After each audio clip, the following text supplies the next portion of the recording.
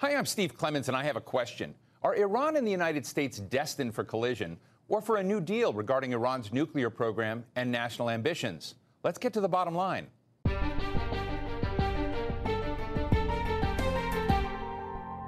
After Donald Trump pulled the cord on the life support system of relations between Washington and Tehran, President Joe Biden wants that cord plugged back in, and there may be a few new signs of life in that complicated relationship. 2 days after Biden said he wanted America to restart negotiations on Iran's nuclear program, Iran extended its permission to do some checks on its nuclear facilities for 3 more months. So far, so good. Or is it? Biden also insisted Iran go back to the uranium enrichment limits outlined in the original deal from 6 years ago before the U.S. drops its sanctions. And Iran is also cutting video access to nuclear inspectors. It's obvious that neither side trusts the other, but who cares about trust? What America and Iran did was a transaction, a nuclear program reduction with inspections in return for sanctions being lifted against Iran, plus the normalization of economic relations. Can they do it again? Today, we're talking to Dr. Roxanne Farmanfarmaian, who teaches Middle East politics at the University of Cambridge and is the author of Blood and Oil, a prince's memoir of Iran from the Shah to the Ayatollah. And journalist Eli Lake, opinion columnist for Bloomberg, covering national security and foreign policy, and he's been covering this issue for a very long time. It's great to have you both with us. I want to start out mentioning that Joe Biden, President Biden, has given a speech at the Munich Security Conference. We're going to play a clip. That's why we said we're prepared to re-engage in negotiations with the P5+1 on Iran's nuclear program. We must also address Iran's destabilizing activities across the Middle East. And we're going to work in close cooperation with our European and other partners as we proceed. Eli, let me ask you, is it necessary for the United States to have a deal with Iran, to make a deal with Iran, or is it better that we move on without such a deal? What are your thoughts in reaction to the president's talk? Well, I think that what we've seen in recent years is that presumably the Israelis and others are very good at sabotaging Iran's progress. It's not a particularly pleasant way in which this is done, including the assassination of their top nuclear scientist. But these sorts of things, I think, can set back a program which shows that the initial argument from the Obama administration in 2015, which is that there will either be a full-on war or there will be a deal, is not necessarily true. It's not, in my view, a binary option in terms of steps that can set back the program short of diplomacy and certainly short of a full-on war. And thus far, despite many open threats from the Iranian regime with regards to the killing of Qasem Soleimani last year and other sorts of threats, there has not been the kind of escalations that we saw in the run-up to the killing of Qasem Soleimani in terms of attacks on other countries' oil tankers in the Persian Gulf, and a sort of the pace of attacks on U.S.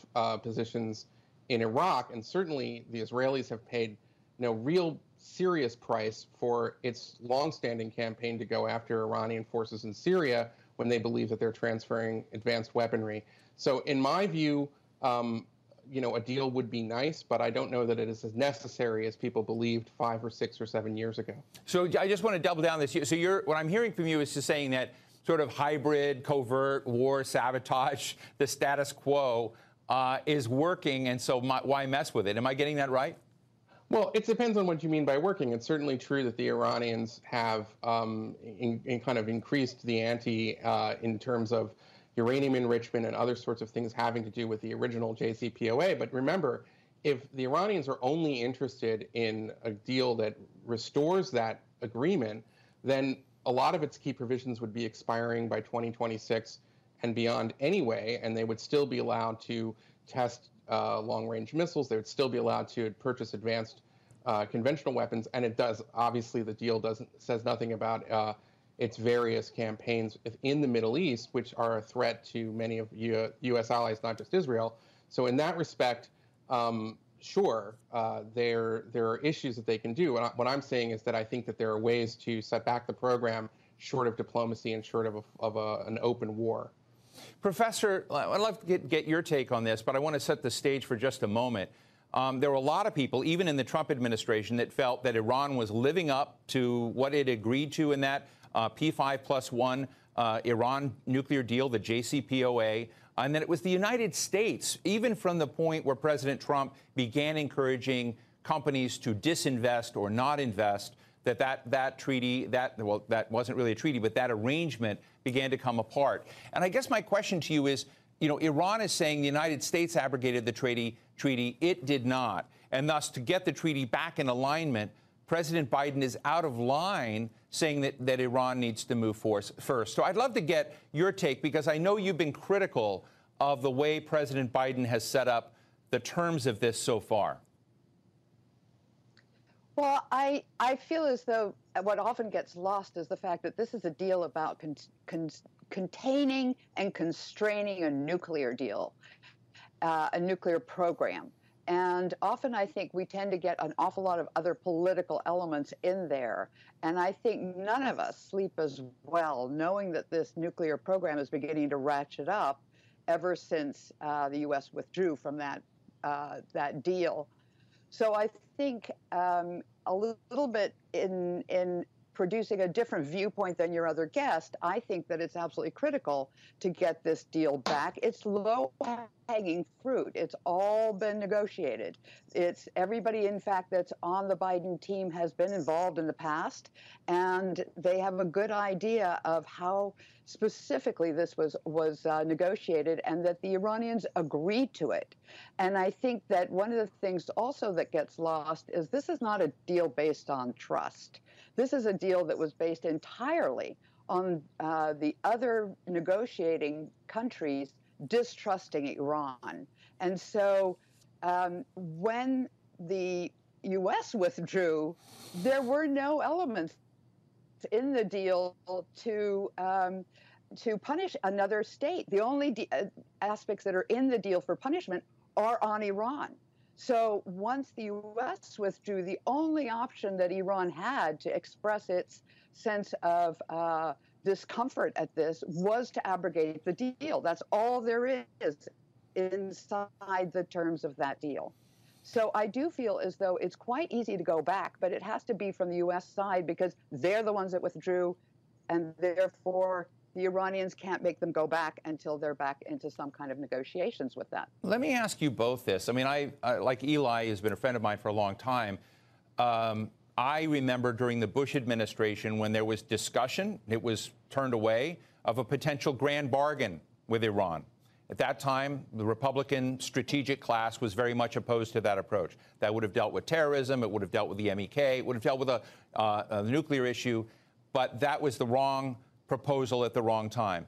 When the Obama administration came in and said, well, we're not going to do a grand bargain, we're going to focus on the clear and present danger of a railroad course, of a collision course to, Iran having a nuclear bomb and trying to sort of deal with that precisely and specifically. And then a lot of the GOP criticism of Obama was, why aren't you doing a grand bargain? Eli, where am I wrong in that? Because I think part of the criticism of today is Iran's ballistic missile research and work and tests, its support of transnational terrorism, its behavior regionally and even globally. And so that these parts aren't there. But I'm just wondering if it's just a whack-a-mole problem that many GOP leaders are opposed to any deal. So they want a grand bargain. They don't want a grand bargain. Let me start with you and then go to Roxanne.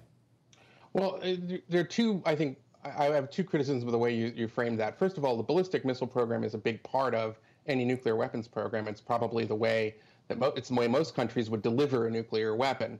So a nuclear deal that doesn't address development of ballistic missiles, it also, the various limits on uranium enrichment expire over time, as do research for the advanced centrifuges, which would make their program more efficient. So just on the nuclear terms, I don't think it's a very good deal. More importantly, in the last 5 or 6 years, what we've seen is a maturation of America's allies in the Middle East that are most affected by Iranian aggression. So perhaps it was possible in 2013 and 2012, when some of the initial diplomacy on the Iran deal came forward, that you could cut such a deal without having the Israelis or the Emiratis or the Saudis at the table. But at this point, I'm not entirely sure that that is feasible. It's possible that, the P5+1 and Iran would come to terms and get back into the 2015 deal. But if the Israelis and the Saudis and the Emiratis continue to feel threatened, there are plenty of things they can do on the economic side, on the kind of shadow military side that would make the deal not valuable in any way for the Iranians, and would show that in some ways they need to kind of feel that the terms of the nuclear arrangement itself met their security needs. And so in my view, I think the failure to address those needs the first time around in 2015 is an important lesson that the negotiators this time should keep in mind, that if they go back to the original deal, there's no guarantee. In fact, I would bet against the idea that the Israelis, the Saudis, and the Emiratis would adhere to that. Roxanne, your thoughts on what I see? I mean, I think Eli's raised some very good points on the other side of this, but I do recall reporting on this myself, where at various points of deal making with Iran, we've been out of sync. But what is your take on where we are now, and whether other pieces of this puzzle can be added to the JCPOA to make it more palatable to some of the critics? Well, I think one of the things that certainly came along with the original deal was that it had flanking diplomacy as part of that. Had the deal gone forward, and had there been a certain degree of trust and investigation, then the next steps were to start negotiating about missiles and about regional security. And one of the things that's got lost in that is that was part of the original deal. And I think the idea that we look at Iran after a year in which it has certainly ratcheted up nuclear production, but done so under the understanding and in the hope that there would be a change in administration in the United States, and therefore in many ways has constrained itself, has not retaliated, it has in exchange when it had two major assassinations take place on its grounds, that it has not retaliated in a number of other ways against Israeli provocations that were quite extreme over the summer, I don't think should be looked at as thereby we can go around Iran. I think at last one of the issues is it's always being asked, it should increase its behavior. It should become a better behaved state. I think it's shown that it can over this year. And then to take it the step further and say, well, therefore we can go around it and we don't have to have a return to the deal, I think is taking all the wrong messaging from its approach this year. Thank you for that. Eli, one of the dimples in this story is that this week we had essentially the IAEA director work out a deal where IAEA specters can remain in the country and give a lifelong to the JCPOA negotiations, but with some limits that are not completely known what those limits are. But we know that Iran's legislative branch of government has sort of required that the spot checking and that the video surveillance of certain nuclear sites in Iran be suspended. And Javad Zarif, the foreign minister, has come out and said, we have politics too. We may not agree with it, but we have a political situation where they're producing. I mean, it reminds me in some ways of America in that. But I'd love to get your take on this issue, because I hadn't really thought about it before, that when you negotiate a deal with Iran, you negotiate a deal with the government, sort of feel like you're kind of doing the deal with the supreme leader, Khamenei. But when you hear about the fragmentation of perspective inside Iran, what's your take on that? Well, I guess I'm a dissenter of a kind of conventional wisdom that there is such a thing, or a meaningful sense of politics within Iran. It's true, there are members of the Iranian Majlis that give aggressive speeches, and then there's Javad Zarif, who claims that his hands are tied. But we also know that if you look at the longer history of Iranian politics going back to the late 1990s, that there has been a concerted effort by the unelected and illegitimate branch of the Iranian government to sideline, imprison, kill, and exile anyone who's ever asked for opening up that society and to sort of be reformed. And I think that it's foolish for those of us in the West to still think that there is a kind of Iranian moderate or reform element within the very, very narrow band that's left that's running the country. Khamenei is running the country, the Iranian Revolutionary Guard Corps is running the country. If they understand that it is in their interest, that it's an existential question in terms of economic sanctions, that they have to make a deal, then they will, and that was sort of shown in 2013 and then 2015. But the bottom line, in my view, is that the politics question internal to Iran is a bit of a smokescreen. In my view, there's a lot of leverage right now that the Biden administration has because the sanctions, and for the most part, secondary sanctions remain in place. One of the things that was sort of shown and proven under the Trump administration is that those secondary sanctions can have an enormous bite even without the buy-in from the other P5+1 members. That the U.S. economy is powerful enough on its own to impose a terrible cost on the Iranian economy unilaterally. So given that, and I think the Iranians understand that, then why not use this moment to ask for the very kinds of things, at least in the nuclear file, that even top Biden administration officials understand should be in a final deal, the elimination of sunsets, development of missiles. All of this was sort of put out by Anthony Blinken, the new Secretary of State. This has been written in papers when he was out of government by Jake Sullivan. These are all goals that most experts believe a real Iranian nuclear deal should have. I would add, even though I'm not in the government, there should be some basic sort of human rights, release of foreign hostages, release of political prisoners. Why not? And I think that if the regime understands that there's no way out from under these enormous secondary sanctions unless they do this sort of thing, and they have to really believe that, then I think that a lot more can be accomplished. Professor, I'd love to get your take on the politics that are peaking up, but also there's an election coming up this summer in Iran. How much should that be a factor in how the Biden administration proceeds with regard to the JCPOA? Yes, there certainly is an election coming up. It's in June, and it's for a new president. And certainly the fact that the U.S. withdrew from the nuclear deal has really tarnished the reputation of the sitting president, who is a moderate. And so it's very unlikely that the moderates will get back in, and much more likely to have a hardliner that will win this of one stripe or another. But I think there's two other elements here. One is this was a UN brokered formal international legal deal, and the United States withdrew from that. And I think from the U.S. perspective, from the Western perspective, it has a reputation that has been damaged by having withdrawn from a deal it signed when no other party, particularly Iran, was breaking that deal at the time. It was fully in compliance and remained in compliance for another year.